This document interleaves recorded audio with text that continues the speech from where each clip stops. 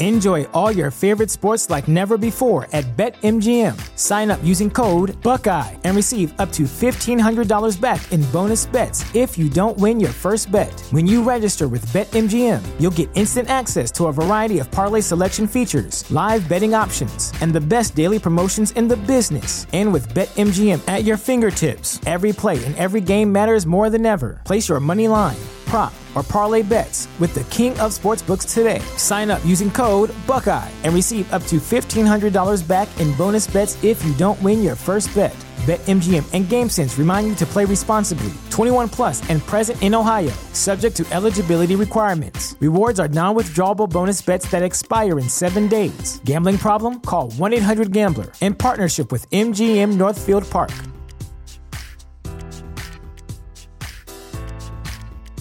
Support for this podcast and the following message come from Corient. Corient provides wealth management services centered around you. They focus on exceeding your expectations and simplifying your life. Corient has been helping high achievers just like you enjoy their lives more fully, preserve their wealth, and provide for the people, causes, and communities they care about. As one of the largest integrated fee-only registered investment advisors in the U.S., Corient has deeply experienced teams in 23 strategic locations. Corient has extensive knowledge spanning the full spectrum of planning, investing, lending, and money management disciplines. Leverage Corient's exclusive network of experts to craft custom solutions designed to help you reach your financial goals, no matter how complex they may be. Real wealth requires real solutions. For more information, connect with a wealth advisor today at Corient.com. That's Corient.com. Corient.com. You know that fresh produce is the best produce. That's why at Kroger, we invest in local farmers to bring you seasonal picks that taste fresh from the farm good, like sweet corn, refreshing watermelon, and juicy peaches. So whether you're a delivery lover, a picker-upper, or you shop in-store, your local produce always tastes 100% fresh, or you get a 100% refund guaranteed. Kroger, fresh for everyone.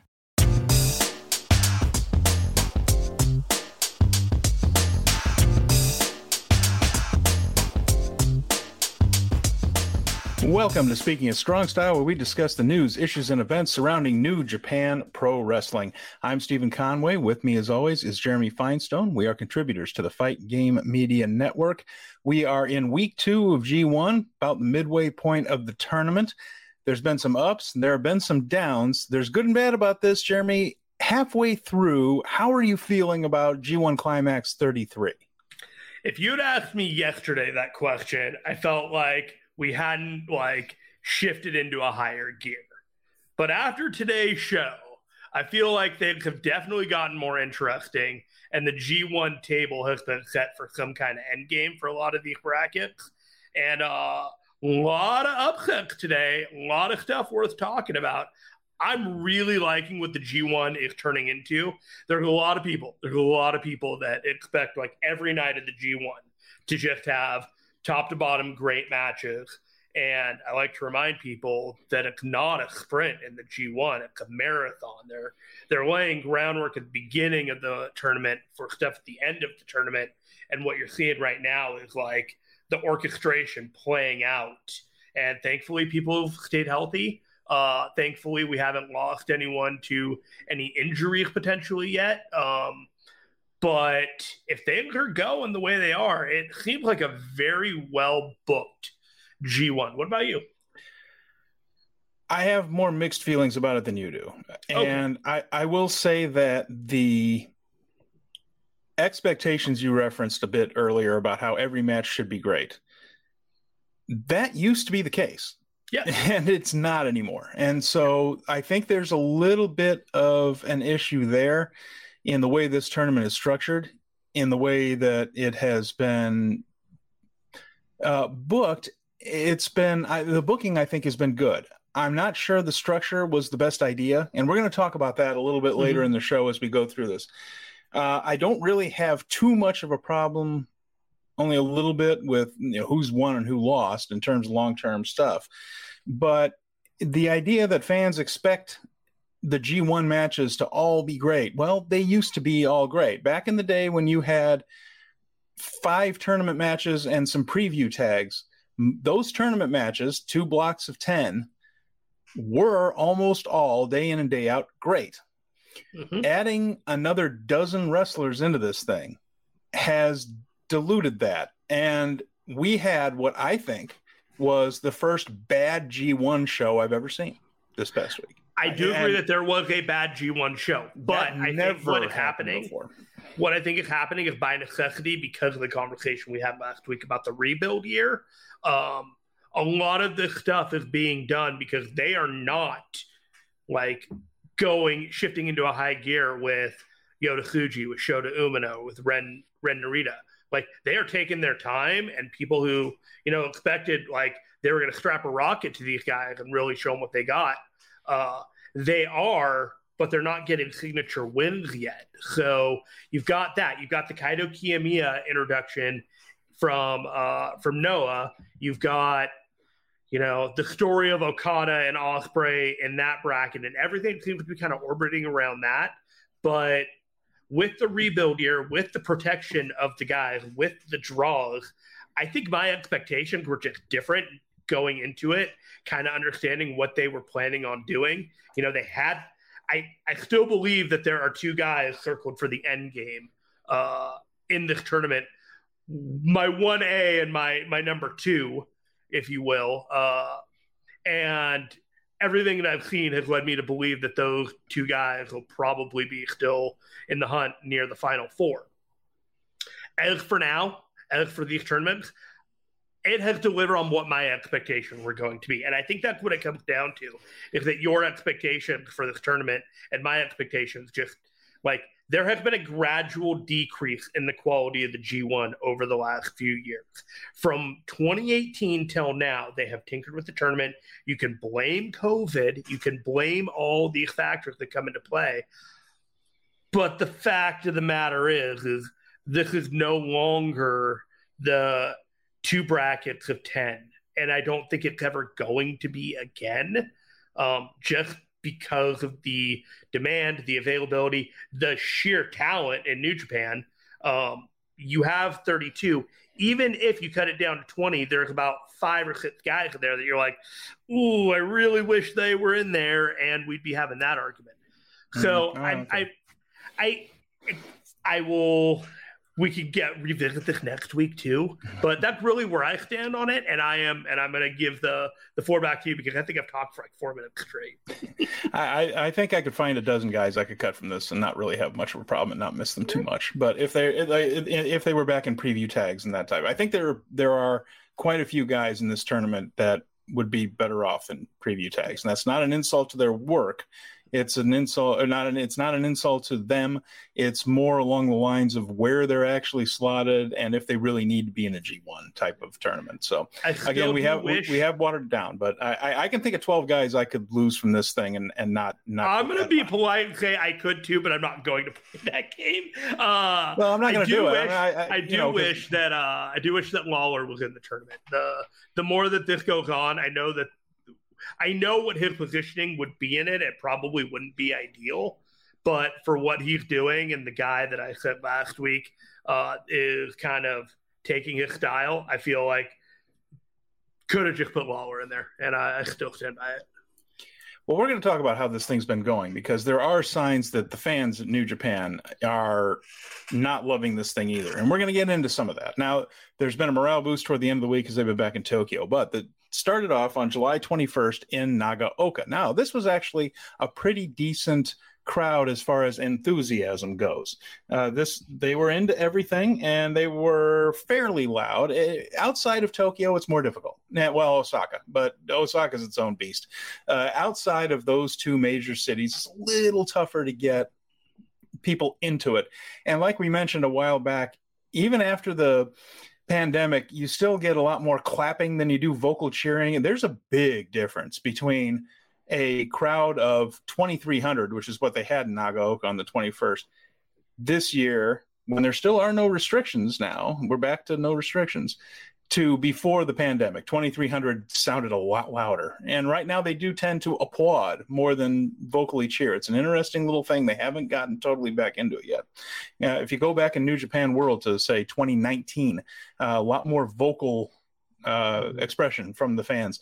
But this one wasn't too bad. Here's the point I'm trying to make. 2,361 was the listed attendance.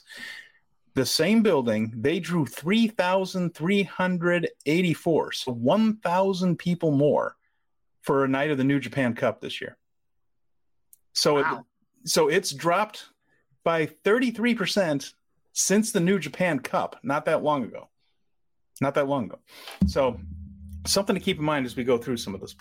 So we have the first match was Yoshihashi against Tangaloa. The blocks were here. We're doing this is A block and B block, excuse me. So this match was a good match. They worked hard. Basically, it was the Tangaloa's apeshit finish, the one where it's basically sort of a straight up and down Falcon Arrow right there. But that was countered into a crucifix bomb. That one's turned into a good weapon for Yoshihashi. You're going to hear the word crucifix many times in this episode. It seems to be the preferred finish these days in New Japan.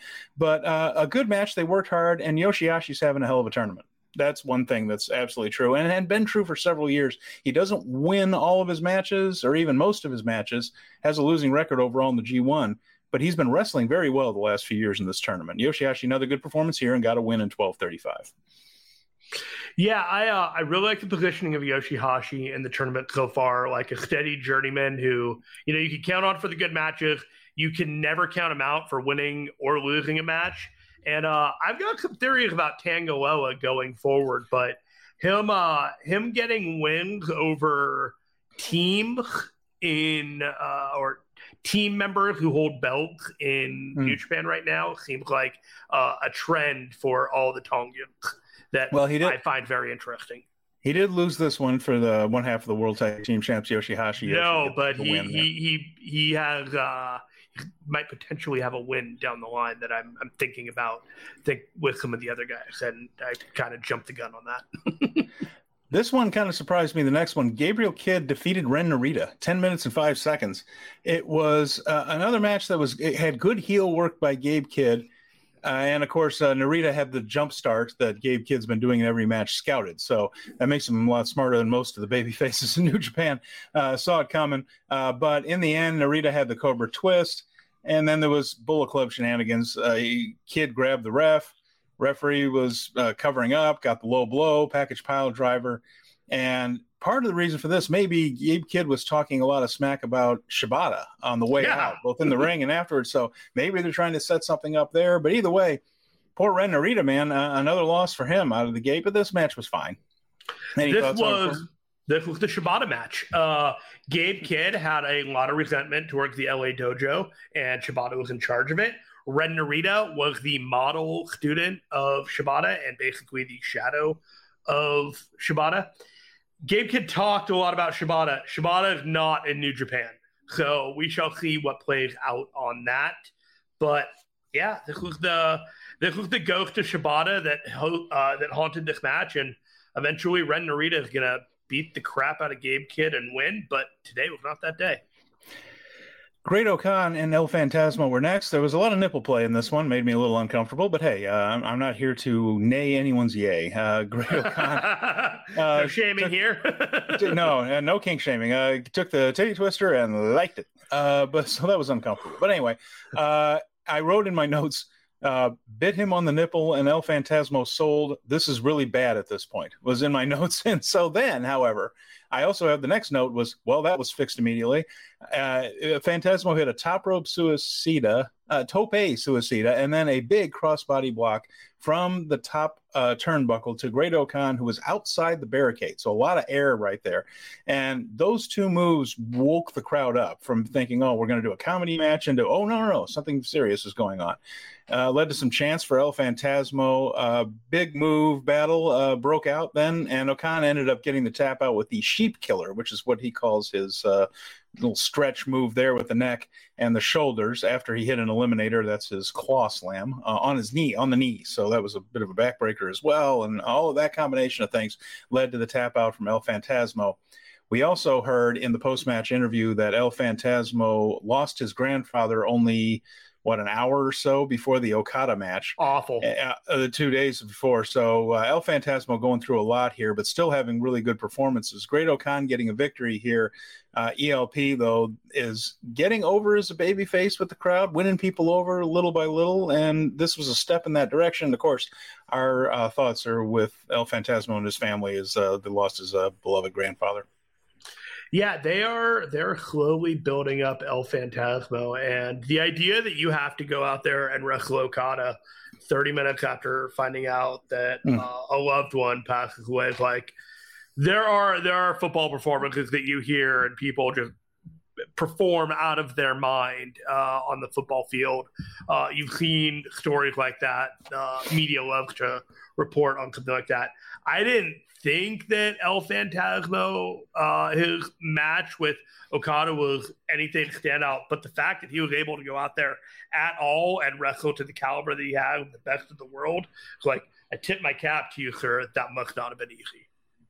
Chase Owens got a win over Hikuleo in the next match here. Both guys worked hard, but there wasn't anything real special about this one there. But I was surprised Chase won. A little bit, yeah, I was as well. Hikuleo off to a rough start in that tournament at that point. Had not gotten a win yet. Will Ospreay and Kenta had a pretty damn good match there. 14 minutes and 2 seconds. Noah, Pro Wrestling Noah, where Kenta really came from, means a lot to Will Ospreay, and they talked about it a little bit on the air, Kevin Kelly, and I don't remember if Chris Charlton was with him at the time or if it was during one of the solo shows there, but apparently Pro Wrestling Noah, back in the day, had TV on some obscure channel at some obscure time of day in England, and Will grew up watching Noah more than even New Japan. And so guys like Kenta, he has mentioned Naomi Marufuji is a dream opponent for him, and I think that's going to happen later on this year. Marufuji and Ospreay, September, great. Yeah, so these guys, these Noah guys, are important to Will, and you could see that he was putting a lot of effort into this one, and he got it back from Kenta. I mentioned that I need to look at Kenta's matches through different lenses than I had and give the guy a bit of a break because his body has been so damaged and he's had so many surgeries and health issues and injury issues that it's worth noting. And it is, and that is fair, but he stepped up in this one. There were kendo sticks and low blows and ref bumps and things because Kenta's in Bullet Club and they're contractually obligated to do it. But eventually Will rallied with a super kick, hidden blade, and he got the Stormbreaker. He hasn't always been using the Stormbreaker, but Kenta got it. This was one of the better Kenta matches in a good bit. And, of course, as you mentioned, the Marufuji match coming up. So you could tell this one meant something to Will, and it brought out something in Kenta. I really, really liked this match. If you are paying attention and trying to keep track of what to watch and find out what is important and, prioritize the show and you're listening to us, I'm going to tell you the second half of the July 21st show, all 4 matches, second half of the show, starting with the Will Ospreay and Kenta match, great matches. I'm going to recommend each and every one of them for something different. So just keep in mind that. Also, Steven, every time you say you have to revisit Kenta, I feel a little vindicated. Well, it's just a matter of recognizing that he can't really be what he was. And no, there was not fair to expect him to be. Kenta. There were shades of old Kenta, and he was putting his working shoes on tonight. A lot of the times there was performative Kenta, but I felt like this was a mix of performative and I'm ready to go, Kenta. I'll ache tomorrow, Kenta. Yeah, and we got the other version later in the week, but this one was the good version of Kenta. So we had Kato Kiyomiya and Shota Umino. Speaking of Noah guys, there, Kato Kiyomiya, and this was a very good match. And I won't break it down. We don't have time to break the whole thing down, but there was a terrific figure 4 spot in here, which led to a very long struggle. Kiyomiya clamped on the figure 4. Of course, Kiyomiya's hero as Mitsuharu Misawa, one of the founders of Noah, the main founder of Noah, And, he is idolized Misawa and uses a lot of his moves. It was a tiger suplex in this one, for instance. Of course, Misawa was Tiger Mask number 2 for a portion of his career, the second Tiger Mask in All Japan. And at 18 minutes, so, you started hearing the time call after that Tiger suplex, 18 minutes, you think, can we get it in? One of the smartest things about this tournament has been they have done finishes very close to that time limit and had draws. So you honestly don't know. A lot of times if you're watching a match and the thing goes 45 minutes and starts creeping toward 50 minutes, you're like, okay, well, we're going to go full 1 hour, right? And you just are. There's no point in going this long unless you're going to do the whole hour, right? This, not so much. There is a lot of doubt, and they took it to the extreme in this week. But this had that doubt in it. You really lived and died with these near falls toward the end. High knees, shining wizards, package DDT, that kind of tuck DDT with only 30 seconds left that Omino does. But Kiyomiya is able to kick out, and the time limit expired. 20-minute draw and a damn good one. I loved it. It was so good.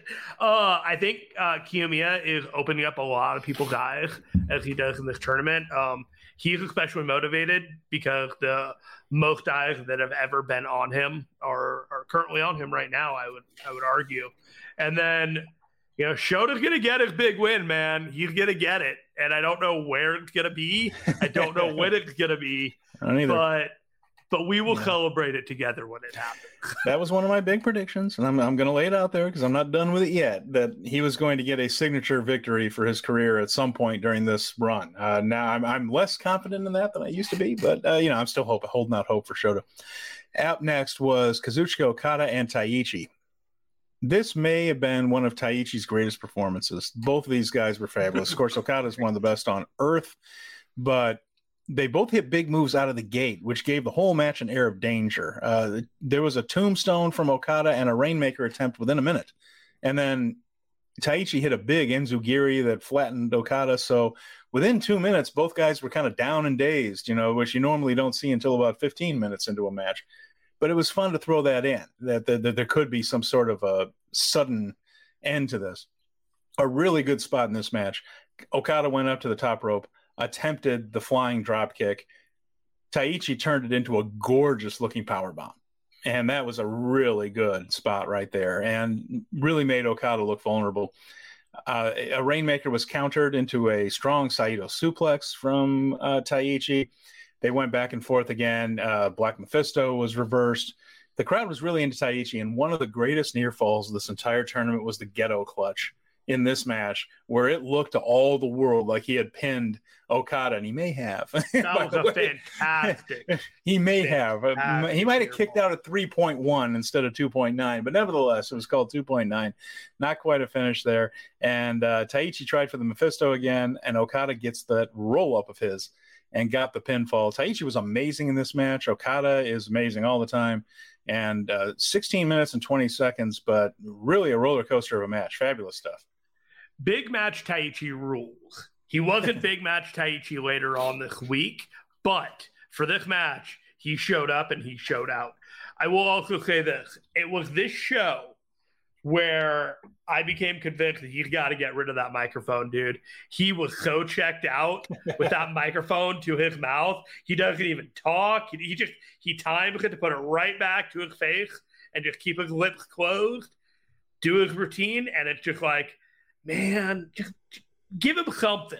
Give him something a little bit different that doesn't require him to do like the fake microphone, because he's almost just ready to give it 1,000% all the time. And I think that's what's holding it back, is he's not into his gimmick sometimes. NFL Sunday Ticket is now on YouTube and YouTube TV, which means that it just got easier to be an NFL fan, even if you live far away.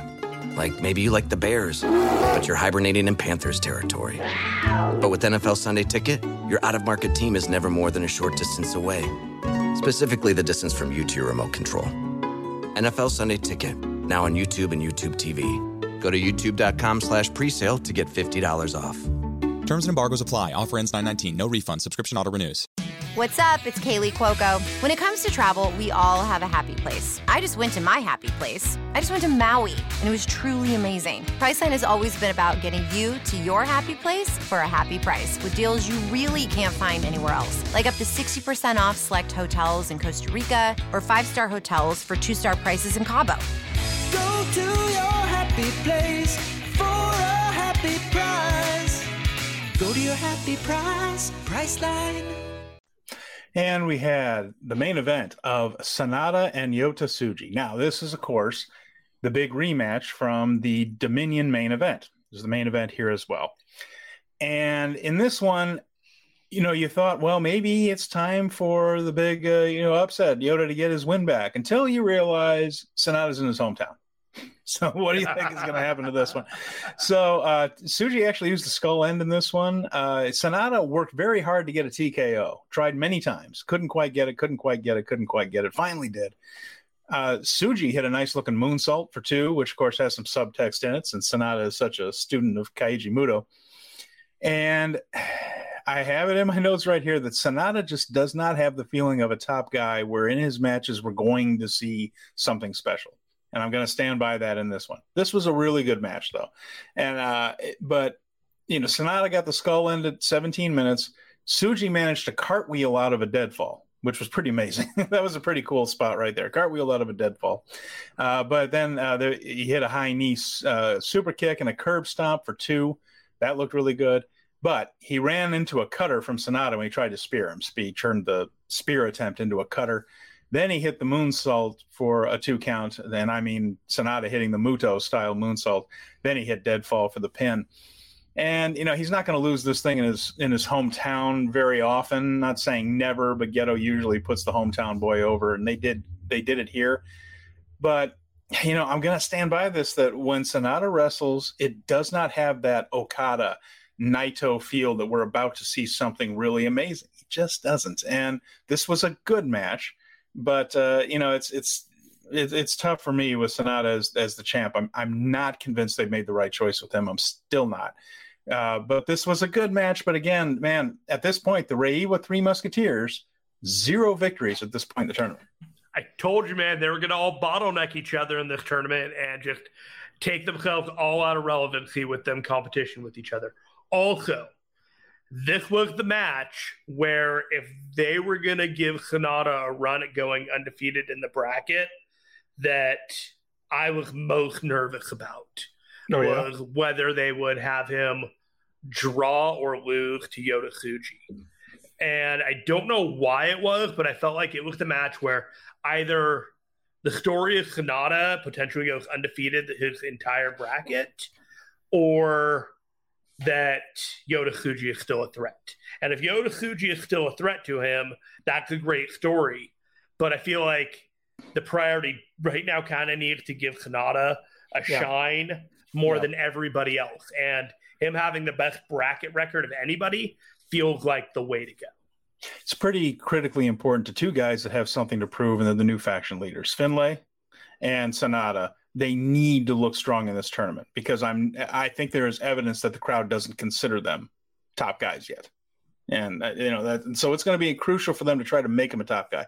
This wasn't a bad step. Sanada was good in this match. Again, it's just a general intangible. Like during Sanada matches, do you feel like I'm about to watch an all-time classic? I don't. And I do with Okada. I do with Naito in a lot of situations, not every situation, but a lot. I do with Will Ospreay. And there's a difference. There are levels to this game, and I'm not convinced Sanada's on the level of some of those others. So anyway, that was that show right there. We go on to the 23rd, which is in Nagano, Japan, former host of the Winter Olympics. And this was in Big Hat. It was attended by 1,180 very quiet people. And the G1 had not been in Nagano since 2016. They drew 1,700 then. So I was quiet too watching this one. Well, okay. They did, and they did a better number for Road to New Beginning in 2019 here. That was in Nagano. So, again, they hadn't been in Big Hat in a while. They usually go to a smaller gymnasium in town, and maybe they should have here as well. But road to new beginning, outdrawing the G1 within a few years. So again, but this show, well, we're going to talk about this show. This was, I feel, the first bad G1 show I've ever seen. Just time I finished out in the end and said, ugh, that was not good. And there were some good things on this, but they were outweighed. We're going to go through it here. Zack Sabre and Alex Coughlin in the first match. Everything was fine for a little while in this one, Jeremy, but then something was odd. They went for about 10 minutes, and then Coughlin hit a fall-away slam with a bridge on Zack. Then he tried to float over and pick Zack up, and he just couldn't. Did not happen. You saw him whisper something to Zack. Abruptly, Zack puts an armbar on him. Abruptly, Coughlin taps out immediately. There's no selling or struggle. Taps out immediately. Zack releases it at once. Coughlin seemed okay after, but he didn't show up for backstage comments, which take place immediately after the match. And then there was a big angle, a very important angle with, well, what was supposed to be a very important angle. We'll get into how it didn't turn out that way, with Bullet Club, War Dogs, and House of Torture. And he wasn't out for that either. And that was about an hour and a half later.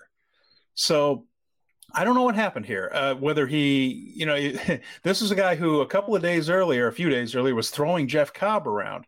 But he seemed like he kind of hit a wall against Zack. I don't know if he was dehydrated, if he didn't feel well, but this ended abruptly. And then we didn't see Alex the rest of the night in a couple of places where we normally would have seen him. It was just kind of a strange way to start this show.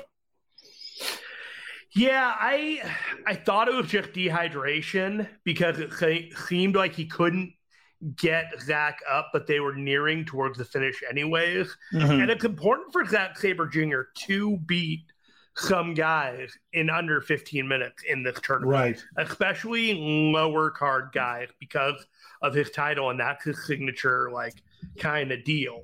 So I didn't necessarily think anything was wrong, but I was curious that he wasn't out there later on because Gabe Kidd was, and I just assumed for whatever reason I got crossed up on who was where on what night. But yeah, the dynamic was a little skewed as a result later on. Yeah, it was strange. It's strange. We'll get to that angle a little bit later that he probably should have been out there for and wasn't. We had Tama Tonga and Mikey Nichols. Now, Nichols went up on this one on top for a moonsault. Tama Tonga caught him with a gun stun out of the moonsault. That was a cool looking spot. Decent match, nothing really special, but nothing bad, not too bad. Another gun stun for the win. Tama Tonga needed 2 points here, and Mikey was there to provide it. It's just solid match right there. Anything to add to that one? Nope. Hiroki Goto and Shane Haste, another weird one. So Goto was wrestling Haste here fairly normally. Haste hit a cannonball into the corner, same way that Kevin Owens often does it, although Haste actually looked really cool. He got a little bit more of an arc on his. Kevin Owens kind of goes with the whole the momentum of it, whereas Haste kind of went with finesse. So both of them are really good versions of it. But Haste hit a cannonball that really seemed to bother Goto. He started grabbing his ribs immediately, covered his ribs the rest of the match in pain. They went home very fast. This thing was 2 minutes and 29 seconds. Goto got a sleeper and a crucifix. Take a drink. Roll up to win. The crucifix is this week's drinking game here. The ribs will either be the story of the tournament or a worked injury or both. If it is a worked injury, it was a great sell job because he looked very unhappy, both in the backstage comments during the match. He looked like he was in pain. If he is working this to make it a story that Goto is vulnerable because of his ribs, hats off Hiroki Goto. You are a damn fine actor. He definitely looked like his ribs are hurting. Yeah. It could be both, right? It could be both, and they decided to incorporate it. Yeah, that's fair. That's fair. They could just be incorporated. He is a veteran, and there is injured and there is hurt. And he is probably teetering the line between hurt and injured right now. That's all I got. Got it. So Eddie Kingston and Hanare met in the next match. This is a Hanare jumpstart. Eddie is the first guy to get a response the whole night. Everything else has just fallen really flat. We've also had two abrupt, flat finishes that didn't look like they didn't have the same setup or the build-up that you normally get to a finish. It just seemed like everyone just said, we got to go home, and they went home for two of the matches. And so there wasn't a whole lot to react to. And he did get a bit of a response, but it was a clap chant, as I like to call it, where it's just like, the clap, clap, clap, clap, not really a vocal thing. Eddie's selling is really good. He overcame the pain. Eddie ended up hitting 2 back fists during an exchange and collapsed unconscious on top of an also unconscious Hinari for the win. Big striking battle and pretty good. But, there were better things to come from Eddie this week. Yeah, Hinari, I wish you would quit it with the headbutts. Man, every match with these headbutts, and him and Mikey Nichols just getting frustrated. Ishii too. A lot of headbutts. I'm getting tired of the headbutts. Hinari is the guy that I feel is really trying to use headbutts for dramatic tension in his matches. And he's already got me kind of on the yellow alert with his health. And I want him to get through in one piece, and he's not. We all know he's not a driving focus in this match. He just wants to have really good matches and set the stage. And he's already got worldwide press and presence for the tribal chief stuff in New Zealand. Please just get out of this healthy. Yeah. Tetsuya Naito and Toru Yano were next. And I think that's all we need to say about that one. So here's the thing. It was Naito's night off. I will say this about it. I thought this was interesting. He took his shirt off? He did. He went through this whole thing where his music, and of course, Yano always plays it up like he is incredibly perturbed at how long Naito takes, right? Part of the tranquilo thing, he takes time. Yano plays it up huge. Like he's just totally annoyed by this. Naito took so long, his music cycled through again, and the song started over in a really funny bit. Jeremy, I did like this. I loved the whole thing. I did. I loved it. When Naito's song started over, Naito got this surprised look on his face and ran back up the aisle and started the whole thing all over again. I had to watch it twice to figure out what was going on, and then I'm like, okay, all right, I do. I appreciate it. And Yano is just so exasperated. So I also think there may have been a little bit of stalling for time because of the 2 earlier abrupt finishes that we had. So I think there might have been a little bit of padding going on here anyway. But after that shenanigans, it was just, Yano comedy stuff. Naito ended up beating him. Not much to say about the match itself, but the pre-match may have been running the clock a little bit for whatever happened with Coughlin and Goto. It was still only a 7-minute match, even with all the BS shenanigans going into. Well, a 7-minute match, but probably a 15-minute intro. Probably, well, not that long, but it was the intro longer than the match? You decide. We need Sam from Power Bombshells on that one when she timed Naito going to the ring at Forbidden Door. But yeah, fantastic stuff. Speaking of him, she and Mel guested on The Boom in lieu of Kevin Ely not being able to record. And they had a really great conversation about the timing of women's matches that everyone should go check out if they get a chance. That is a quick cheap plug for that, while we'll do another plug later on. Shingo Takagi and Tomohiro Ishii. Now, here are 2 guys that cannot have a bad match. Doesn't matter if there is a crowd or not. If these 2 are just working out, probably in the dojo, it would be a fantastic battle. And this one certainly was. It's an even, stiff, striking battle all the way up to the 15-minute mark. Shingo hit the Made in Japan Last of the Dragon at 18 minutes, but he couldn't cover him. A very stiff, even fight, but Pumping Bomber ended up getting the 3 count. I'm not going to do it justice sitting here talking about it spot for spot. Go back and watch these 2 experts at this. Just go and work a hard-hitting, stiff, yet safe match. There wasn't anything in this match that made me think, oh, God, the guy's hurt. They just know how to do it. They are professionals, and they can put on a fantastic, hard-hitting pro wrestling match. Ishii, at this point, had not won a single match in this tournament, but all of his matches have been highlights of the night they were on. So, once again, Ishii, Mr. G1, even if the point totals aren't there. I'm feeling pretty validated about my prediction so far that the C block might have the best matches of the entire tournament. Just Shingo Takagi and Ishii, they have had excellent matches top to bottom in all their campaigns so far. This was no different. And yes, there were some headbutts. Ishii is, I don't know. The rules are different for him. I don't know how else to put it. But this was a fantastic match. When you are looking to recommend a signature G1 match from this year to somebody, when they're like, hey, tell me about a good G1 match that'll, give me a flavor of the tournament, the best of it, this is the match. This is one of those matches I would recommend. Jeff Cobb and Hiroshi Tanahashi were up next. 10 minutes and 30 seconds. Fine wrestling match. Nothing spectacular. Nothing bad. Tour of the Islands was the finish. Tanahashi missed a high fly flow. You always cringe when he does that. Cobb actually caught him on an aces high, which Tanahashi isn't a monster in any sense, but he's not a small guy. And Cobb just caught him out of the air like he was a pillow. As always, Cobb very impressive with the strength and things. And Cobb, good match. Tour of the Islands finish. Cobb moves on. They take care of Cobb in the G1 more than they take care of Tanahashi these days. So not surprised by this one at all. Cobb is one of the only undefeated people in the G1 right now. And he was considered more of a dark horse candidate to make it to the bracket. So all I will say is you reach high, you fall farther. That's a good way of putting it. And the main event of this one, boy, I guess we got to talk about this one. David Finlay and Evil. Both of them were 2-0 going into this one. So big match for the block, right? And of course you had the House of Torture, Bullet Club, War Dogs thing, the clash amongst them. We're going to get some sort of resolution as to what Evil thinks of all this.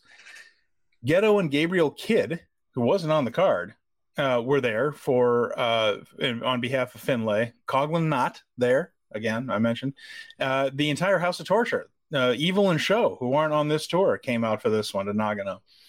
So the Red Shoes brought out Sakamoto and Kenta Sato to help, figuring, this is just going to go to hell in a handbasket. He was right. And all three ended up getting bumped fairly quickly. Sakamoto, Kenta Sato, and Red Shoes. The circus had come to town. And there was a big brawl. And then Marty Asami came out, the fourth official that was there. And he got pulled out by Ghetto, and all four refs were down. Finlay finally hit Evil with the belt. He used the belt. He used it as a shield because Evil had the shillelagh. That's what it was. So Evil had the shillelagh. He used the belt as a shield, then hit Evil with it. Then he got the shillelagh back, clobbered Evil, hit Oblivion. This sucked, and it was tough to watch. It was 18 minutes and 10 seconds of. It was a greatest hits package of everything that makes Bullet Club and House of Torture irritating. And I'm going to get into this as the why the crowds weren't there and why they were quiet, besides just getting a bad show. Well, when this was your advertised main event, no one's showing up. And then, after all that, there was nothing about what House of Torture thought about Bullet Club and what Bullet Club thought about House of Torture. It was just another match. And after all that buildup between Evil and all that, nothing happened. I was so bummed. There was a story that Paul Bosch, the Houston promoter, told. I believe it was to Dave Meltzer. He was talking about a show at the Sam Houston Coliseum where they used to have great cards every Friday night in Houston. Long history of great wrestling in Houston. There was one card that did not draw. I'm not going to say who was in the main event. I think I remember it correctly, and it was two guys you would think, I don't know. But guys that were stars, but maybe not main event stars, right? And it didn't draw well. And Bosch was talking to Dave per this story. Now, I'm paraphrasing some of this, but Bosch was talking about, there was an Astros game in Houston that night, and they were indoors. The weather outside was kind of rough. It was nasty out there. The fans didn't really come out. And it was a holiday weekend, and there were a bunch of things. And there was I think the circus was also in town, and there were all these things. And then at the end, Bosch stopped and said, I said all of that so that next time you talk to a promoter who gives you those excuses, they're full of it. Those are all the excuses you can give. The show didn't draw because I booked a main event that no one wanted to see. And he knew that. And he told, if the story's right, he told Dave, those are the excuses you're going to hear. The answer to the question as to why it didn't draw is because I booked a show people didn't want to see. Evil and David Finlay was not a good main event. The match wasn't good. Evil's style doesn't allow him to have good matches, although Watanabe is capable of it. And this fell flat. It was the first bad G1 show I've ever seen. And if there were any people in that crowd that were going to New Japan for the first time, I have no idea why they would ever buy a ticket to come back. Wow. I was pissed. No, I hear you. This is the G1 Climax. This shouldn't happen. I believe you, and I am with you. I am personally disappointed because I thought that this was going to lay out some definitive groundwork for the future of Bullet Club, seeing as they have rarely had interactions. And all it has really done is just said, hey, David Finley's in charge. Cool, fun. But there's a lot of Bullet Club stuff that they have not addressed in this G1, starting with the, I think the Gabe Kidd Chase Owens match in the first night. You've got the David Finley Evil match. I think Kenta might have an interesting match later on. It's clear to me that whatever's going forward with Bullet Club is not going to be addressed at the G1, and feels almost like a pointless match other than just to position David Finley and just say, hey, this guy is on top of the totem pole. It left a bad taste in my mouth, but I will get over that in the future. Steven, you know what doesn't leave a bad taste in my mouth? What would that be, Jeremy? That is the $5 Patreon for Fight Game Media. And I'm going to tell you, it's a great deal. In addition to all the free shows that are on the feed, there is an additional Patreon show. You pay the $5, you get a 5-star Joshi show with Scott Edwards. You get, right now, the WCW 96 retrospective with Garrett Gonzalez and John LaRocca. You've got Jeff Hawkins and Paul Fontaine doing live reaction recap show of the Dynamite show immediately after airing. We do bonus shows with Robert Silva on the Fight Game Media Boxing Podcast. Mike and JD from the Mike and JD show did an invasion of WWF, the WCW invasion of WWF, and recapped that. And this next week, the 5-star Joshi show will be free. So you can subscribe to the 5-star or the Fight Game Media Patreon, not pay a dime, and get a sample episode this week of the 5-star Joshi show. If you want to try it out, I promise you, it'll be great. Even if you do so, next month, you'll get us doing our reaction show, reviewing the final night of the G1 in the middle of August, in addition to our regular shows that we've got planned for the month. 5-star Joshi show, of course, they are doing their 5-star Grand Prix. I'm talking about Stardom, the women's organization, also owned by Bushiroad, same parent company as New Japan.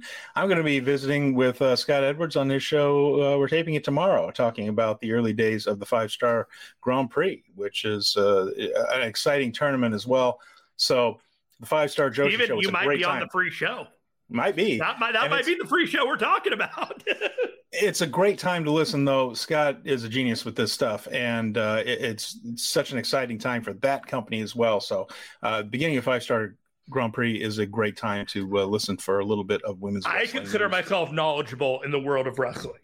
I don't have a chance against Scott Edwards when it comes to the knowledge and just sheer breadth of information that he carries about all forms of wrestling. And he is 20 years younger than me. It is shameful and embarrassing. And I understand this. Scott Edwards is worth the $5. Yeah, it is, especially with the stuff about women's wrestling, which is on a real high right now. There's great stuff there. Back to the G1 Climax, and thankfully, we are heading back to Tokyo, Jeremy, where things got a lot better very quickly. And fun night. Went back to 2 really good shows at Korakuen Hall, and they both were packed, crowd-wise, both with much more enthusiastic crowds, and the wrestlers fed off of that, and they got a better show because of it. So things are picking up after what was kind of a depressing weekend in there. But let's never mind that. Let's talk about these Korakuen Hall shows. Night 1 in Korakuen was on the 25th, blocks A and B. Started off with the United Empire battle of Will Ospreay and the Great O'Khan. Went 11 minutes and 20 seconds. Great O'Khan even used mist on Ospreay there. There was a series of near falls. O'Khan even hit a plancha from inside the ring to the outside. Don't see him flying very much. Will did a flip out of the Eliminator, that claw slam. That looked great. Okan hit a great Muda moonsault. And so everyone's got their working shoes on early in here, but it was an ass cutter and a leap of faith to win. This was a really good opener, and of course they hugged it out afterwards. But off to a roaring start. With you put Will Ospreay in the opener, it's going to get everybody's energy up. This was great, and they're really getting that leap of faith over. It's not been leap of fate, not the leap of faith, apparently. And no, I just realized that when I was looking at the screen, I'm like, oh my goodness, it's the leap of fate. F-A-T-E, okay, all right. F-A-T-E, absolutely. Okay, right. Great Okan, it never seemed to be in doubt that he was going to lose his match to the leader of his faction.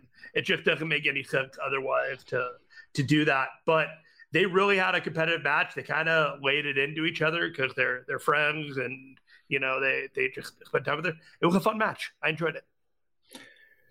Shota Umino was up next against Gabe Kidd, and of course it was a jump start. This time he jumped poor Shota when he was moving his way through the orange seats there at Korakuen Hall. He of course did the entrance through the crowd.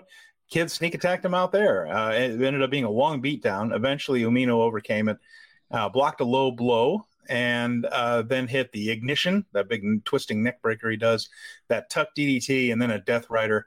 First G1 victory for Shota Umino. And is this your big signature win? No, I don't think Gabe Kidd is quite what I had in mind there. Not okay. Quite. I don't think a shot at the strong open weight tag team titles is quite what I had in mind for his signature win. I think it's still that's fair. Come. That's fair. He's off the schneid. He's off the schneid. I'm gonna play it cool, hot shot. I'm gonna play it cool on this one. I will say we have talked about Korakuen Hall in the past and how it's on the 6th floor of this building. This was a very unique entrance because you got to see the floor layout of Korakuen Hall going up the stairs, and then Shota coming down the stairs to go into the arena. Just kind of, if you like that kind of stuff, it was there for you to kind of get layout architecture of the place. Yeah, you could nerd out to it a little bit, couldn't you? Because they showed him coming up through that stairwell, and that stairwell is very cool. It is up high flights, but there's all kinds of names and autographs and things written on the wall all the way up to Korakuen Hall on the 5th floor. You get out on the 5th floor, and you saw Shooter go past the elevators for the people that don't take the stairs, and right out there is where the merch stands are, and it's a tight area. It's pretty compact, packed in, but that's the merch area, and a lot of times the wrestlers are there signing things. Even in New Japan, I think 1 or 2 guys do an appearance before the show there, taking pictures and whatnot. And then, you go through, there's a couple of ways to get in. If you're on the floor, you kind of go around the sides and come in really where the wrestlers come in and out. That's really where you go. There's not a separate entrance out there, but the orange seats have a set of stairs that go up kind of to the 5th and a half floor, 6th floor type of level.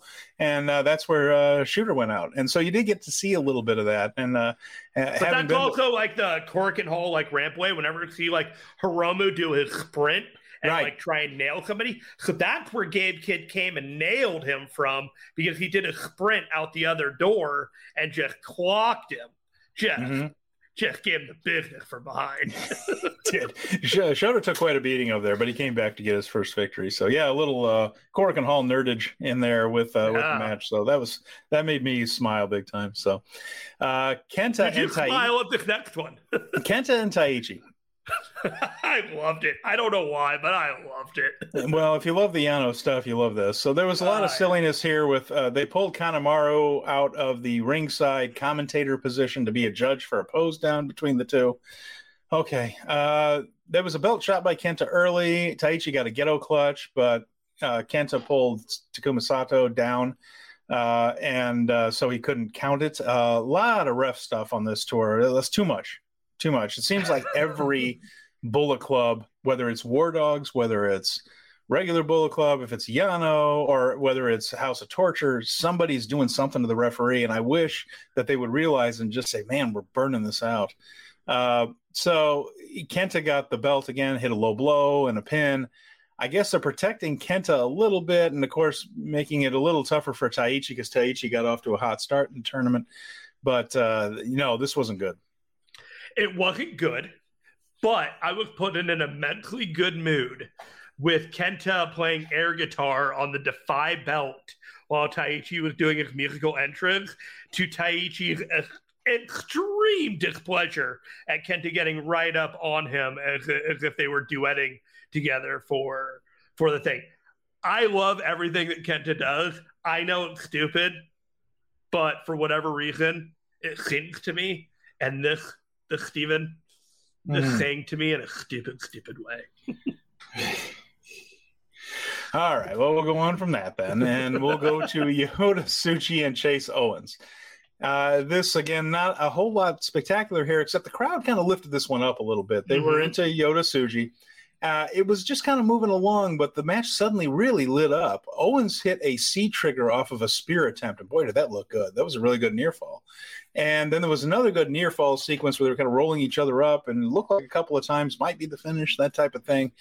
So that got the crowd moving, and it perked up quite a bit. Go ahead. Tsuji got out of a package pile driver, rallied to hit the spear, and he got his first G1 victory.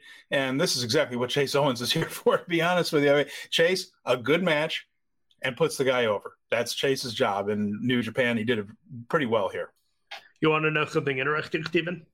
Go ahead, please. This is not only Yota Tsuji's first G1 victory, it's his first singles victory since his return from excursion.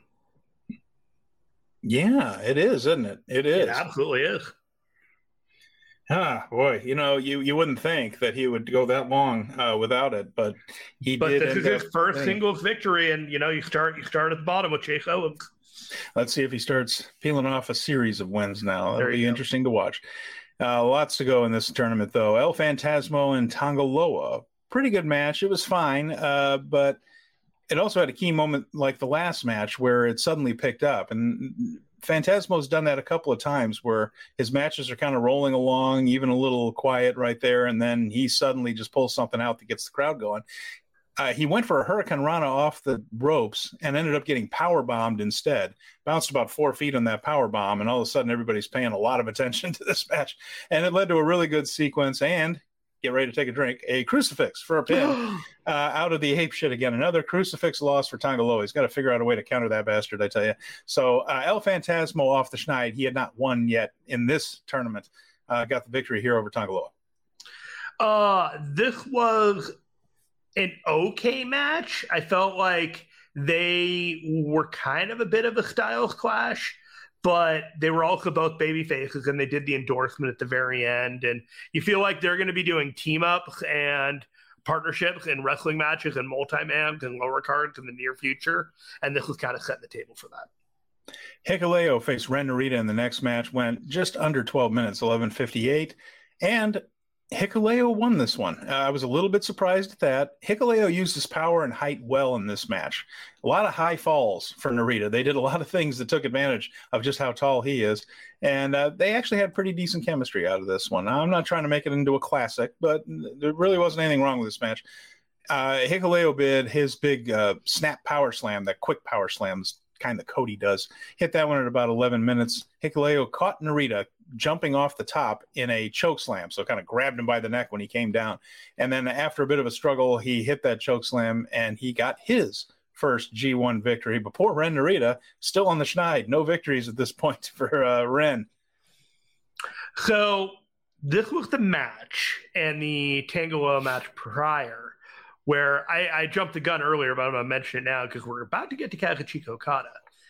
I don't know if they're setting up Hikuleo, Tamatonga, and Tangaloa to be the never open weight six-man challengers for Tomohiro Ishii, Hiroshi Tanahashi, and Kazuchika Okada, because I think that there are some bracket matchups, and I could see Okada going undefeated, maybe a draw at some point, but only losing at the very end in a shocking loss to Tangaloa. And that could potentially set up the never open weight title, because I think there was another matchup in there between one of the never open weights and the Tongans in one of the other brackets. The next two matches were fabulous, by the way. I'll just put that out there at the beginning. We had Kazuchika Okada and Yoshihashi in that chaos battle right there. And I mentioned earlier that Yoshihashi is having an excellent tournament. Well, This was a wonderful 16 minutes and 32 seconds. And Okada is one of the best of all time. Of course, he's good, but you just see the bully Okada for the first 5 minutes of this one. Then Yoshihashi took over for about the next 5 minutes. So it was fairly even going about the 10-minute mark. Yoshi had a couple of cool spots in there. He countered a Rainmaker with one of his own. Actually, he clobbered Okada with it. Kumagoroshi. There were fighting in and out of each other's finishers. The signature Okada dropkick came at the 15-minute mark. So with 5 minutes to go, you thought, well, we probably are going to get a finish here. And indeed, we did. A landslide and a Rainmaker attempt into a very close roll-up by Yoshihashi. But a crucifix bomb. Take a drink. And then a form of explosion. Then a Rainmaker to win. Yoshihashi has been great, and Okada gets a hard-fought victory here. Go out of your way to see this one. This is a terrific match. Yeah, Yoshihashi, there's a reason these guys are the tag champions when the option came to him down.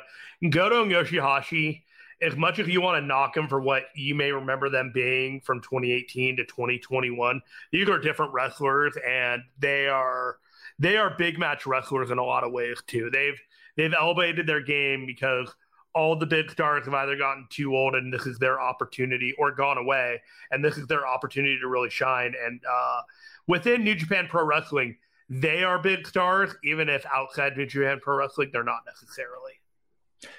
Next was the main event, which is Sanada and Kaito Kiyomiya. So pretty exciting main event right here. Yeah, this was a lot of fun, and they got me on the draw. They got me thinking there was going to be a draw. It was worked at a pace to suggest a draw, wasn't it? And I'm not saying the match was boring, but they weren't going full speed early. They were wrestling well. Again, this was not like headlock spots and stuff like that. But it was at a pace that would suggest we're not finishing this thing up in 10 minutes. The time limit has become a character in the G1. It's almost as much of a participant as the wrestlers themselves. And like I said, they've done a great job of going to the time limit and teasing it. And this was probably as good an iteration of that as you could possibly get. And Sanada hit the Tiger Driver on the big Misawa fan, Kiyomiya. Sanada, though, missed a moonsault. Kiyomiya hit the Shining Wizard. That's Muta's move. That's Sanada's hero. So they're hitting each other's heroes' moves on one another. So there was a lot of subtext going on here. Kiyomiya had a lot of fans in the crowd there, and a lot of people wearing green, which was also Misawa's signature color. He hit a roaring elbow, a tiger suplex for 2 at the 18-minute mark. That's a little bit more Misawa there. TKO by Sanada and a Shining Wizard, and a deadfall that was reversed into a roll-up. There was a great O'Connor roll exchange. There was a Shining Wizard but the whole time the time calls are coming down to it. 2 minutes, 1 minute, 30 seconds. You think, okay, this is going to be like everything else where they battle it out, but it's kickouts toward the end, and we'll go to the 20-minute mark here and leave it ambiguous as to who the best man is here. Instead, Shining Wizard with 2 seconds left on the clock. The 3 count came down, and the last 5 minutes of this match in particularly were great. It was a terrific match overall, and a surprising finish just because it was so close to that 20-minute mark when Sanada got the pin on Kiyomiya. It was this whole, oh, wow, they did end it. And pretty exciting, very well executed, by the way, and it came down to the end right there. Nice work by both men. I know I criticized Sanada for not quite being the guy that has that air that there's always a classic match on the horizon. But Sanada can pull out really good matches. It just doesn't feel like it's his default setting. This was one of the better versions of Sanada you're going to see. I really like this match. I call this the Muto match in my mind. It just like you had disciples of them basically meeting disciples of Muta in different points in his career in some way, shape, or form meeting off, or Muta had influence in their career. And so I was curious how they were going to go about it. When they were going to the draw, I'm like, oh, they aren't going to have Sanada like run the table in this bracket. He's going to get a draw because, you got another world champion and they're feeling each other out. You're showing deference to another former world champion. And then he beat him with 2 seconds left. I'm like, man, this is an emotional roller coaster. And that was that show on the 24th. So then or 25th, rather. We move on to the 26th, which is this morning's show at Korakuen Hall. And again, another sellout crowd. There was one more person So 1,471 yesterday, 1,472 today. So someone brought their little brother with them and got him. This was the night or day or show in which it was almost all upsets, if you wanted to look at it that way. There were a lot of topsy-turvy results in this one. Really were. And it began with Evil and Hanare going to 12 minutes, which is probably a little more than needed to go right here. It was an Evil match. And again, their House of Torture is going to House of Torture. And this was a crap finish with interference on a low blow. The finish sucked. Match was fine. Evil won. Moving on. So from there, we go to Alex Coughlin and Hiroki Goto. Now, these are the two guys that I was, what was going on with them? And I just thought, well, we're going to find out. So Coughlin looked fine, thankfully. I was glad to see that. And because Coughlin's really been performing well, and obviously he's getting a big push, and this is a career opportunity for him, and I didn't want him to lose it. Goto was taped to the gills. And like I said, this might be a combination of him being banged up and working in an exaggerated version of a slight injury, that type of thing. It could be what's going on, because he sold the ribs a lot, but he also took some bumps that I don't know if you would take if it was as hurt as he's trying to make it out like he is. Does that make sense? Mm-hmm. Like he took some bumps. He got hit in those ribs. So I wonder if he doesn't just have like a bruised ribs or maybe a little bit of cartilage damage right there rather than broken ribs, which is what they're trying to tell us he has. So, without saying it.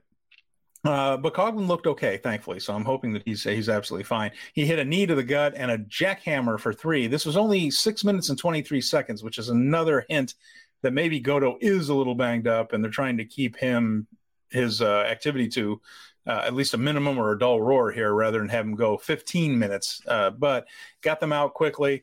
Coughlin got a win, and it sets up the tag title shot if they want to go there again. I know. That's what surprised me. I thought that was all settled. And I thought so too. Assuming that but it doesn't look like it doesn't win, but they just might not have anybody in the works in the tag team division, and they just might need to go back to the well on that, at least for a little while until they can heat up some other teams. There aren't a lot of tag teams, are there? It's really, I think there's like 4 or 5. Yeah, they're a little light on tag teams at the moment, especially with the departure of Aussie Open, who I think they were at least penciling in as dominating the tag team titles for a while before the injury, and then of course they signed with AEW. The kayfabe, Gabe Kidd and Coughlin getting the call because Aussie Open got signed to AEW. Let me ask you this: yeah, say that doesn't happen. Right. Say Aussie Open is still there and Tony Khan just says, love you guys. Don't want to sign you right now. Maybe next year. We've got a lot. I've already got plans, blah, blah, blah. Right. Doesn't sign him. Sure. They're probably in this tournament instead of what? TMDK? No, the War Dogs. You think the War Dogs aren't in this tournament if Aussie Open's in New Japan? Yes. I don't know. I think they might have been trying to set up War Dogs versus Aussie Open as their tag team rivalry. that was the kayfabe thing that Coughlin and Gabe Kidd said, is that they basically got the call because these guys weren't in it. Yeah, I'm not convinced that's true. And I think they were in it anyway. That's all well and good, but I don't know. I don't think that they'd be anything other than what like Hanare and Coughlin and Ocon. If that, they're going to have good showing, but. They might actually be in a better position just being positioned strongly in Ring of Honor right now. I hate to say it like that. Well, they're positioned better if they have a little more financial security and something that they can budget and plan on, which is what they didn't have with New Japan. They were on a bit of a very short-term thing, and Tony Khan gave them the option of having a little bit of financial security for a while. And as a pro wrestler, if you can get it, take it. I'm not going to argue with it. There's no guarantees in this business at all. Any match could be your last. So I do not blame them as much as I miss seeing them. Speaking of another tag team wrestler that is viable for a title, we got Shingo and Mikey Nichols next. And again, Mikey could and has made it as a singles guy. That's the thing. Shane Haste hasn't always been teaming with him, although they've been teaming for a very long time. This was a good singles match here. Again, they did the damn headbutts, and Mikey bled from the same spot on the forehead that he did in the first match with Hanare. Again, another odd finish. Shingo looked like he might have been going for a pumping bomber, and Mikey went the wrong side of him. And, that may have been it. They kind of ran into each other, and then Shingo fell on top of him for the pin. So I wonder if Nichols just not used to winning. That's it. But it was just a thing where I think he might have gone the wrong way on a pumping bomber. Either way, no, I'm serious. He doesn't know how to win. He lost this one, and Shingo finished on top. And after that rough start, that 0-2 start for Shingo Takagi, I think he's on the midst of what's going to be a fairly long winning streak in the G1.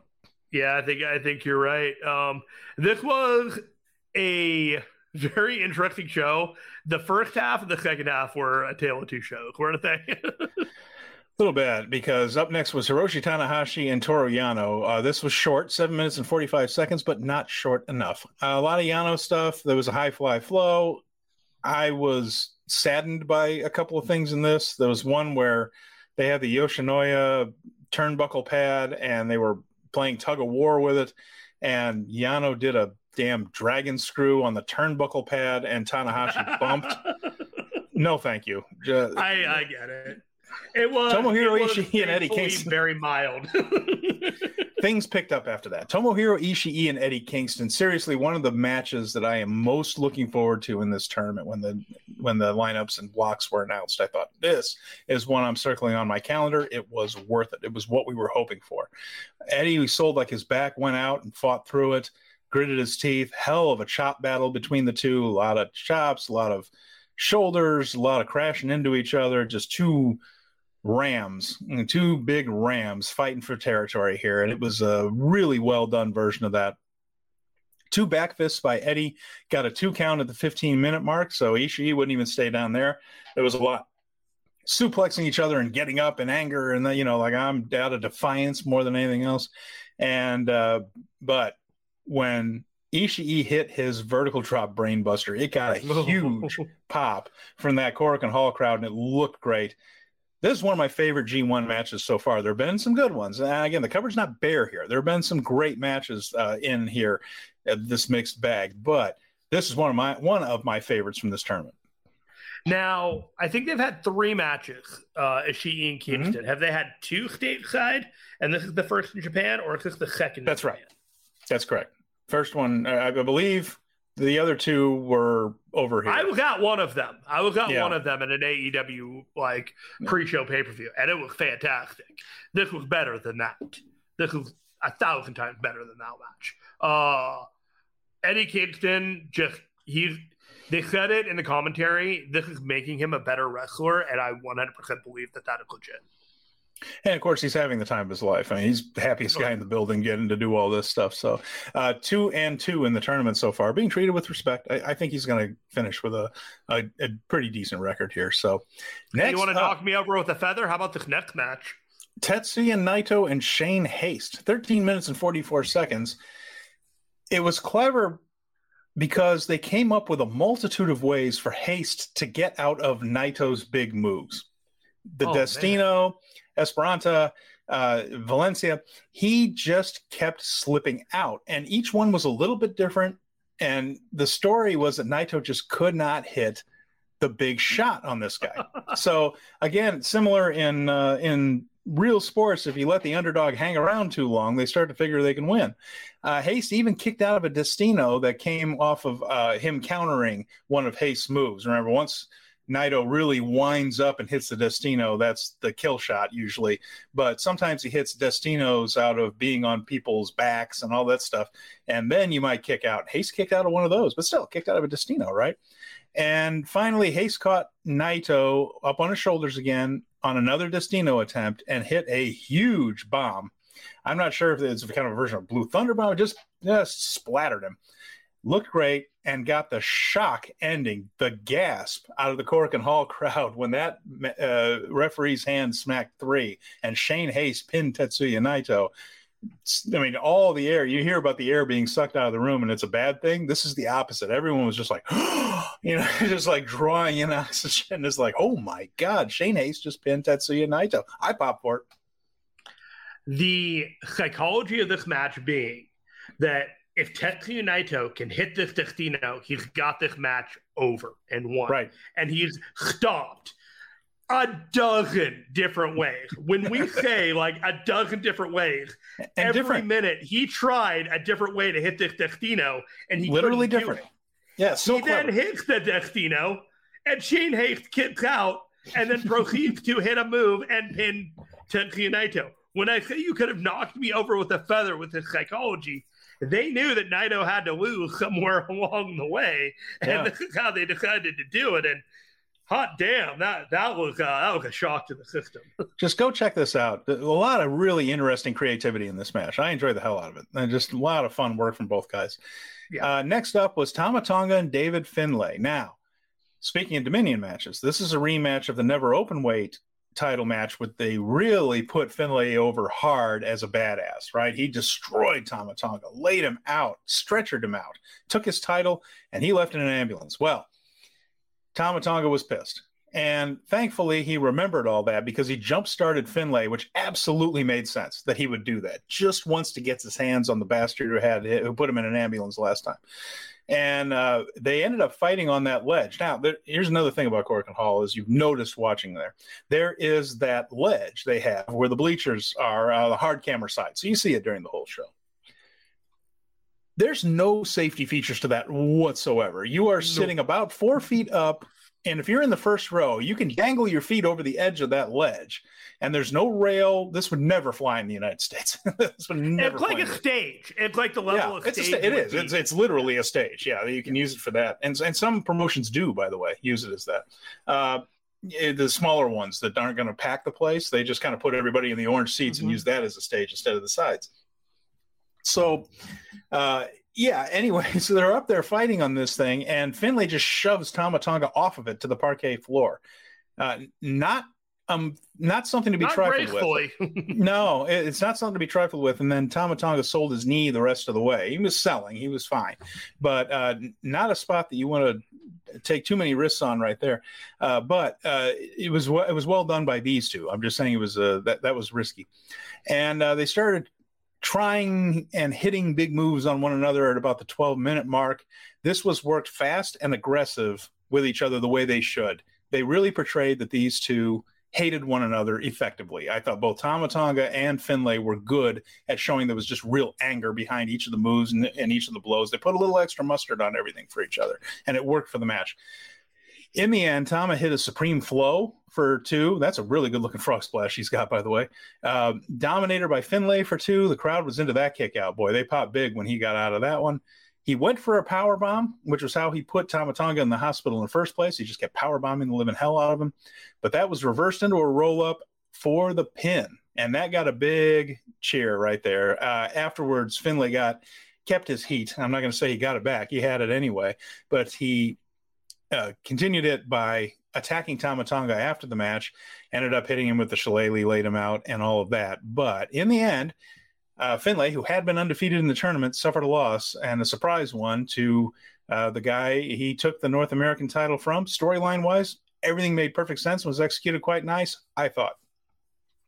They had me. There was a point where, like, I don't know if Tama Tonga is going to win this match.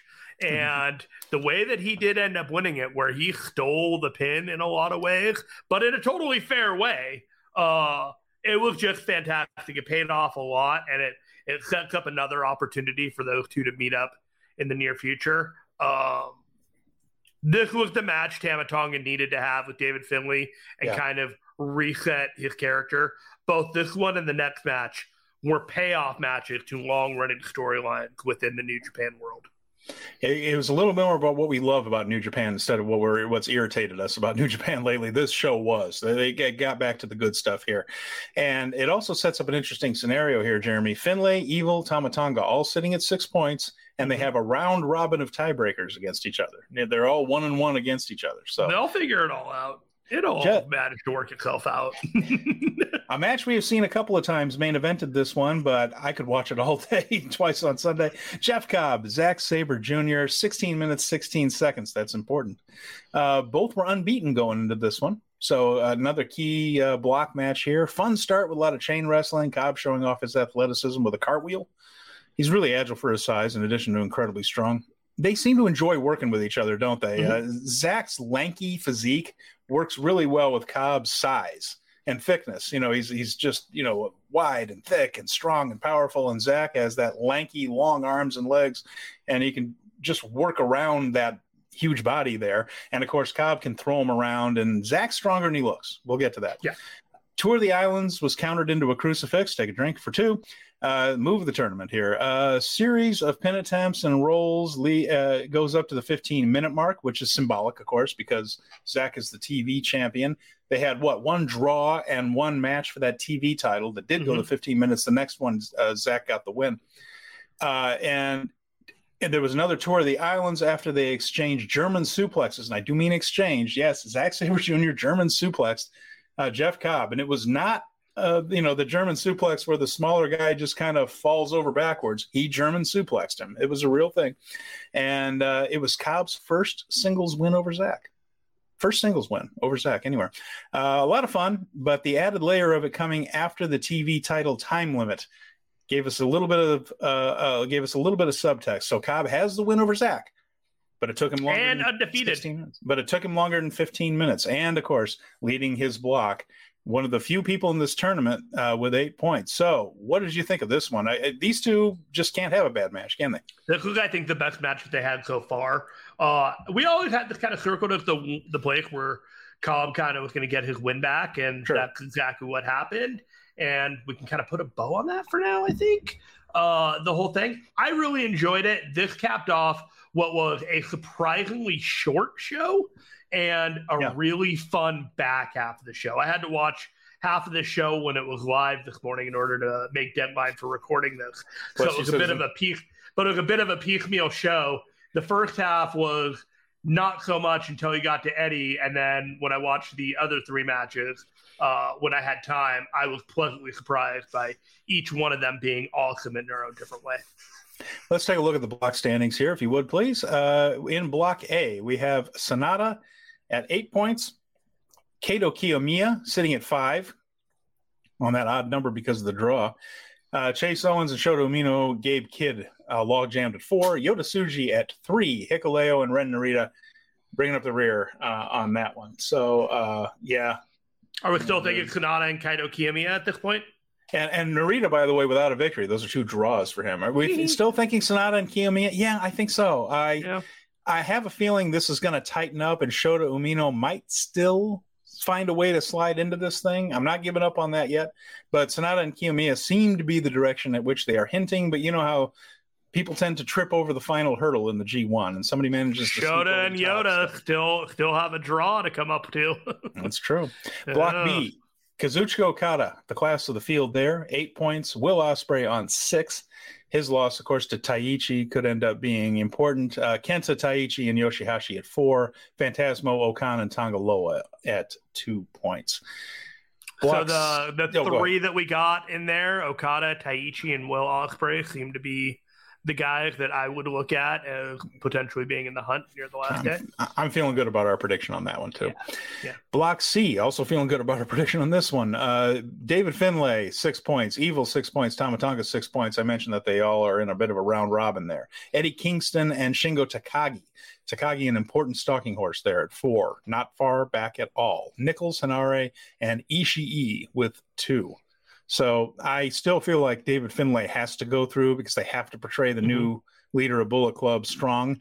I still feel that it's between Shingo and, so I don't think Evil's going to get theirs, but Tama Tonga, Eddie, Shingo, somebody at 4 points there will stick their nose in things. Look, Finlay and Eddie having a match on the last night screams to me, winner goes, loser doesn't. Yeah, and Eddie doesn't necessarily need to go to the quarterfinals. Yeah. That's the thing. Eddie just needs to look good doing it, and he's already doing that. Block D, we have Jeff Cobb on 8, undefeated. So that's Sonata, Okada, and Cobb undefeated at 4-0 at this stage. Zack Sabre Jr. was 6, but that crucial tiebreaker with Cobb. And then Naito, Goto, Tanahashi, and Haste, all with 4. Coughlin at 2. Yano, the only scoreless man in the tournament at this point. And again, I don't see them going to the quarterfinals without Naito. And Cobb and Zach, Cobb has a habit of coming out strong at the beginning of tournaments and then being taken down a couple pegs late. I still feel pretty good about that prediction. So Cobb has 8 points, and he has 3 matches left against Hiroki Goto, Toru Yano, and Shane Haste. I could see him losing all 3 of those matches. Yeah, you never know. And let's see. Then after that, we have we will go into what's coming up this week. And then that's tomorrow. But we're going again tomorrow morning at the Oda City Ward Gym. Okay, go ahead. Can I mention something real quick that I find kind of funny? Post Wrestling is doing a G1 listener contest standing. Oh, yes. And it was made clear to me by Kevin Ely from The Boom. I have been in first place of this thing since night 3 all the way through night 8. So if you want to go support Post Wrestling, check out their listener contest for the G1 standing and see if I can sustain this lead of winning the entire G1 prediction contest. Follow along with me because it's a lot of fun for me. I feel like you and I have drawn a pretty good beat on this tournament from the beginning, and I haven't really seen anything in the first 2 weeks that dissuades me from my original predictions, and certainly not yours. And I feel like we have this one fairly dialed in, but there's plenty of time for surprises, aren't there? So I'll briefly mention it each week and let you know if I have lost yet. I totally expect to lose because humility is my middle name. But I do find it funny that and somewhat tickled that I am doing so well in a random G1 prediction that honestly, I just went down the list. I'm like, I think this is it. But I spent 10 minutes and it was an hour before deadline. So I hope they don't hear that and get mad at me because it wasn't the collegial effort that I would say that most people expect from me. All right. So we're going to move on to the Oda Ward City Gym. Now, we need to do this, Jeremy, because this next show is too big for Cork and Hall. It has one of the biggest matches in pro wrestling on it. This is headlined by Okada against Will Ospreay. It's one of the biggest matches in wrestling. And then also on this card here at Oda City Ward Gym, Yoshihashi against Taichi. 2 guys having great G1s. And then we have Sonata versus Narita. Is this the upset? Or is Narita really going this deep into the tournament without a victory? We're going to find out tomorrow. I don't see Narita being the guy to get one over on Sonata. I don't know what it is. Like, if you're not going to give Yoda a big match win, you're not going to give Shota a big match win, you're not going to give Ren Narita a win over the champion. I don't. I agree 100%. I also would have said there's no way in the world Shane Haste is pinning Tetsuya Naito. So again, you can't hang yourself out there too much. But 100% in agreement. I do not expect it. Right. But if Geto really wants to throw a wrench into the works, this is the place. And Sunday, July 30th. So we get Friday and Saturday off there. And then Sunday, they're in Aichi, which is Tanahashi against Goto right there. That's one of the matches there on Sunday. And let's see. Then we go to Tuesday, August 1st in Kagawa.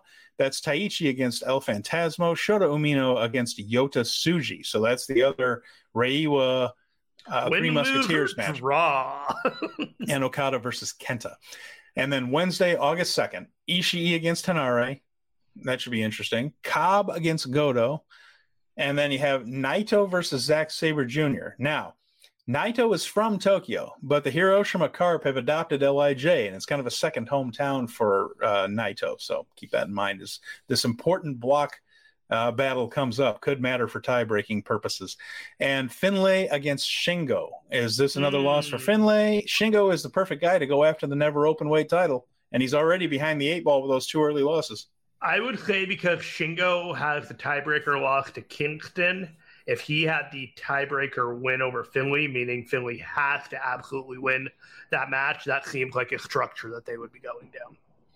We'll talk about it next week on the show. So that's what's coming on there. Now, we also have some news and notes, just a little bit here as we get close to the end.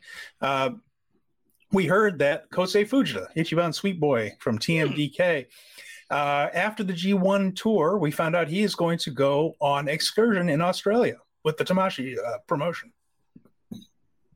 So we'll be losing Kosei Fujita here soon. So and that sweet fade of his. Oh my goodness.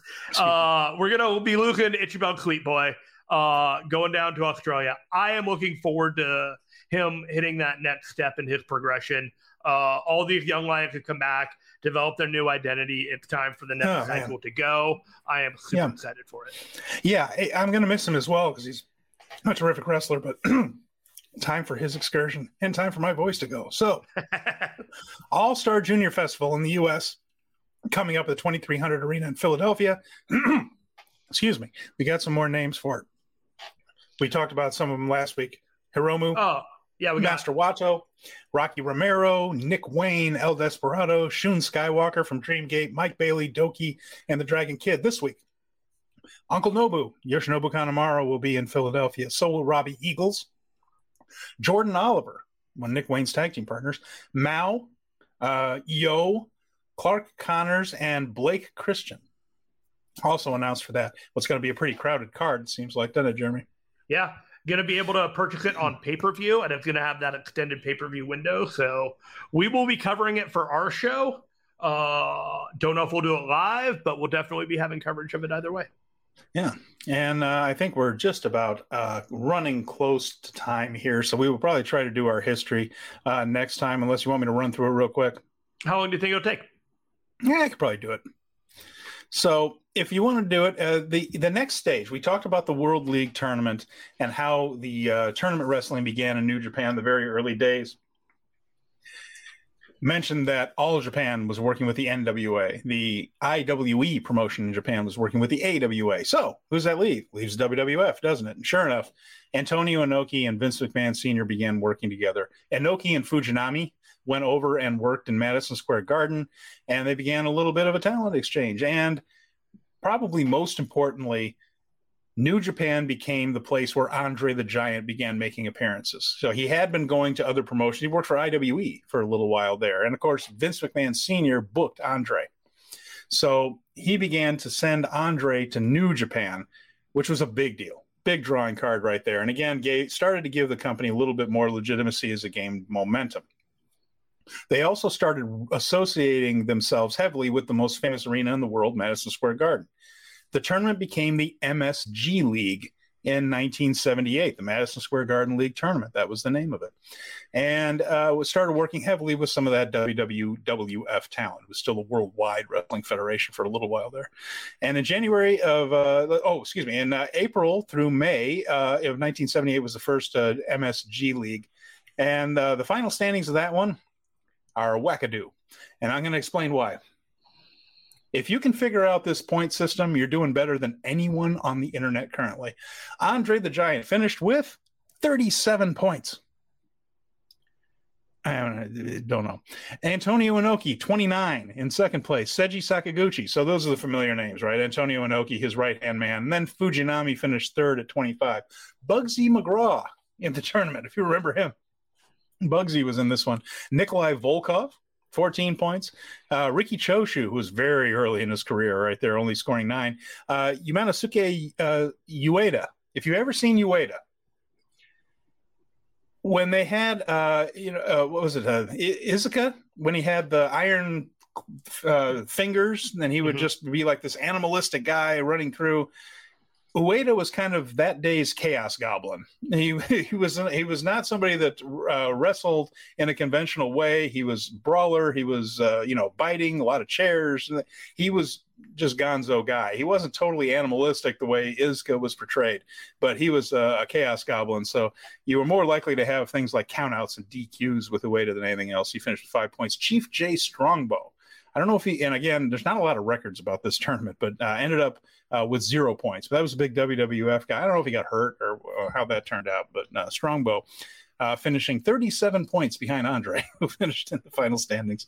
The final was Antonio Inoki beating Andre by countout there. So the next year you had guys like Stan Hansen in there, El Canek, a big star from Mexico, Larry Zbyszko, WWF guy at the time, coming over, a young guy, and was still a year ahead of his big feud with Bruno Sammartino. And once again, that one was Tony Gurria, also there from the WWF. Inoki defeated Stan Hansen in the finals there. In 1980, they had the biggest names yet. Listen to this one. Inoki, again, finishing with 35 points. Don't know how. But Stan Hansen, Andre the Giant, the American Dream, baby, Dusty Rhodes with 29 points. So Dusty was in there. Sakaguchi, Fujinami, Choshu, and Chavo Guerrero was 7. Inoki defeated Stan Hansen by disqualification again. So the other thing we're seeing here is that Inoki really establishing himself as the top guy. It's good to be the owner, isn't it? And Booker. So the next year, an important one for the company. 1981, Stan Hansen was still the top foreign heel at the time. What Inoki did not know was he was about to leave because Hansen had quietly been in negotiation with the Funks, Terry and Dory Funk, to come over to All Japan. This is where Inoki is very lucky. He didn't know that. That was not made known to anyone. In fact, Stan Hansen debuted for All Japan by just walking out during their tag team tournament finals with Bruiser Brody and Jimmy Snuka. And that was a big shock. And I don't think the New Japan people even really knew it was happening until just before that All Japan show. Because Hansen had been wrestling for New Japan only days before. So Hansen actually finished with the most points, but there's a guy that would become the next big foreign star, Hulk Hogan. 1981, his first run for New Japan. Again, that one, he hadn't joined the AWA yet. That would happen later in 1981. He was still kind of working with the WWF at that time. Well, Hulk Hogan would become one of the most important figures in early 80s New Japan wrestling, a big star over there. So important moment there where Hogan debuted as Hansen was leaving. Sergeant Slaughter and Bob Duncombe also on this one. And Chris Adams, if you remember Chris Adams from Texas and feuded with the Von Erichs quite a bit, he was in there. And this one again, Antonio Inoki beating Hansen by countout. So with that, the Madison Square Garden League kept using these WWF names, and you would get Inoki battling all these guys, basically. Andre the Giant was a heel in Japan as well. The next year, again, Andre was there. Killer Khan, who had the big run with Andre in 1981. Well, in 1982, he was part of this one, facing him. Dick Murdoch, the Masked Superstar, Bill Eadie, and he was one of the Mongols before. He's back. Tony Atlas, Mr. USA, guy that worked with the WWF a lot. Don Morocco, guy that would be an Intercontinental Champion. Iron Sheik. He had been Khosrow Vaziri back in the World League days before he was the Iron Sheik. Now he's back as the Sheik. This time, Andre the Giant defeated Killer Khan in the finals. Antonio Inoki was injured and unable to compete in the final, but Killer Khan was the next highest finisher, took his place, taking advantage of that whole Andre the Giant Killer Khan feud that had gone around the world. Khan made his entire image because when Andre broke his ankle away from the ring, wasn't part of a match, they decided to make it a storyline that Killer Khan had broken Andre's ankle. It was a storyline. But with that, the idea that he put Andre the Giant on the shelf led to a big money feud with Andre that went around the horn a couple of different times, led to stretcher matches between the two, stipulation matches. And then they were able to take that feud, Jeremy, just off of the magazines and WWF TV to many different territories. They did it in Toronto. They did it in Montreal. They did it in down south. I think they had a match around in like Mid-South. And in Texas, they could go to different territories with Andre the Giant versus Killer Khan solely on the idea that Killer Khan injured Andre once. And it was a big match because who the hell could ever hurt him, right? Right. They even took it to Japan here. And so New Japan, one of the biggest things there. Killer Khan, who has a restaurant in the not too far away from the Shinjuku district to this day. You can go in to Killer Khan's restaurant, but he was part of that. So, yeah, in 1982 through 78, they had this Madison Square Garden League thing going. As the 80s progressed and Vince McMahon Jr. started having more of an influence and taking over a little bit more, of course, he started keeping these guys more in the States, and they weren't going to New Japan quite as much. Andre still went for a few years. But after that, they knew they needed a new concept. So in 1983, we had the first IWGP tournament. We're going to talk about that, where the International Wrestling Grand Prix, because remember, there was no IWGP title at that point. It was just the tournament. There wasn't a defended championship called the IWGP. And this would also go through several iterations. We'll go over them all next week.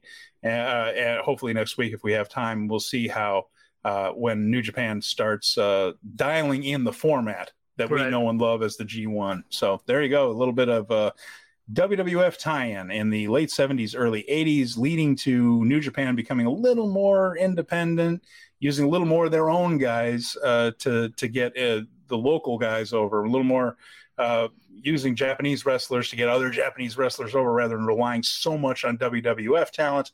And that'll be the next iteration of the tournament. Thanks for doing that, man. I always like these history lessons. It's a nice little feature that we have with our show. Speaking of Strong Style, I have an email address in that name. So if you have any feedback that you want to give towards Stephen and myself, just email speakingofstrongstyle@gmail.com, and we'll keep an eye out for that and any correspondence. So, all right, very cool. So should we wrap this one up for this week? Let's do it. All right. So we want to thank you very much for listening to Speaking of Strong Style. For Jeremy Humility Finestone, I'm Stephen Conway. Thanks once again for joining us, and we'll talk to you again real soon when we cover all the latest news and all the latest shows from G1 Climax 33. See you next week. It might be that Modesty is my middle name next week. You never know.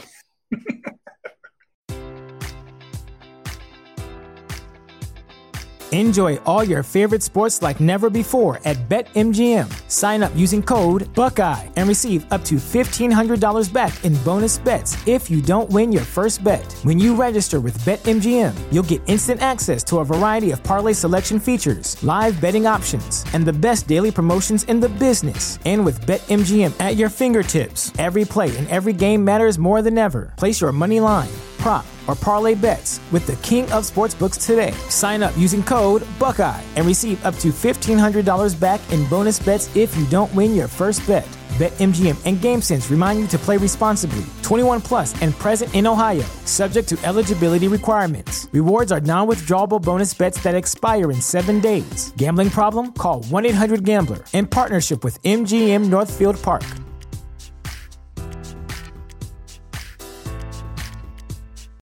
You know how to book flights and hotels. All you're missing is a tool to plan the travel experiences you'll have once you arrive. That's why you need Viator. Book guided tours, activities, excursions, and more in one place to make your trip truly unforgettable. Viator has over 300,000 travel experiences to choose from. Everything from simple tours to extreme adventures and all the niche, interesting stuff in between. So you can plan something that everyone you're traveling with will enjoy. Real traveler reviews give the inside scoop from people who've already been on the experiences you're considering. So you can plan with confidence. Free cancellation helps you plan for the unexpected. And 24/7 customer support means you can travel worry-free. Download the Viator app now and use code Viator10 for 10% off your first booking in the app. Find travel experiences for you. Do more with Viator.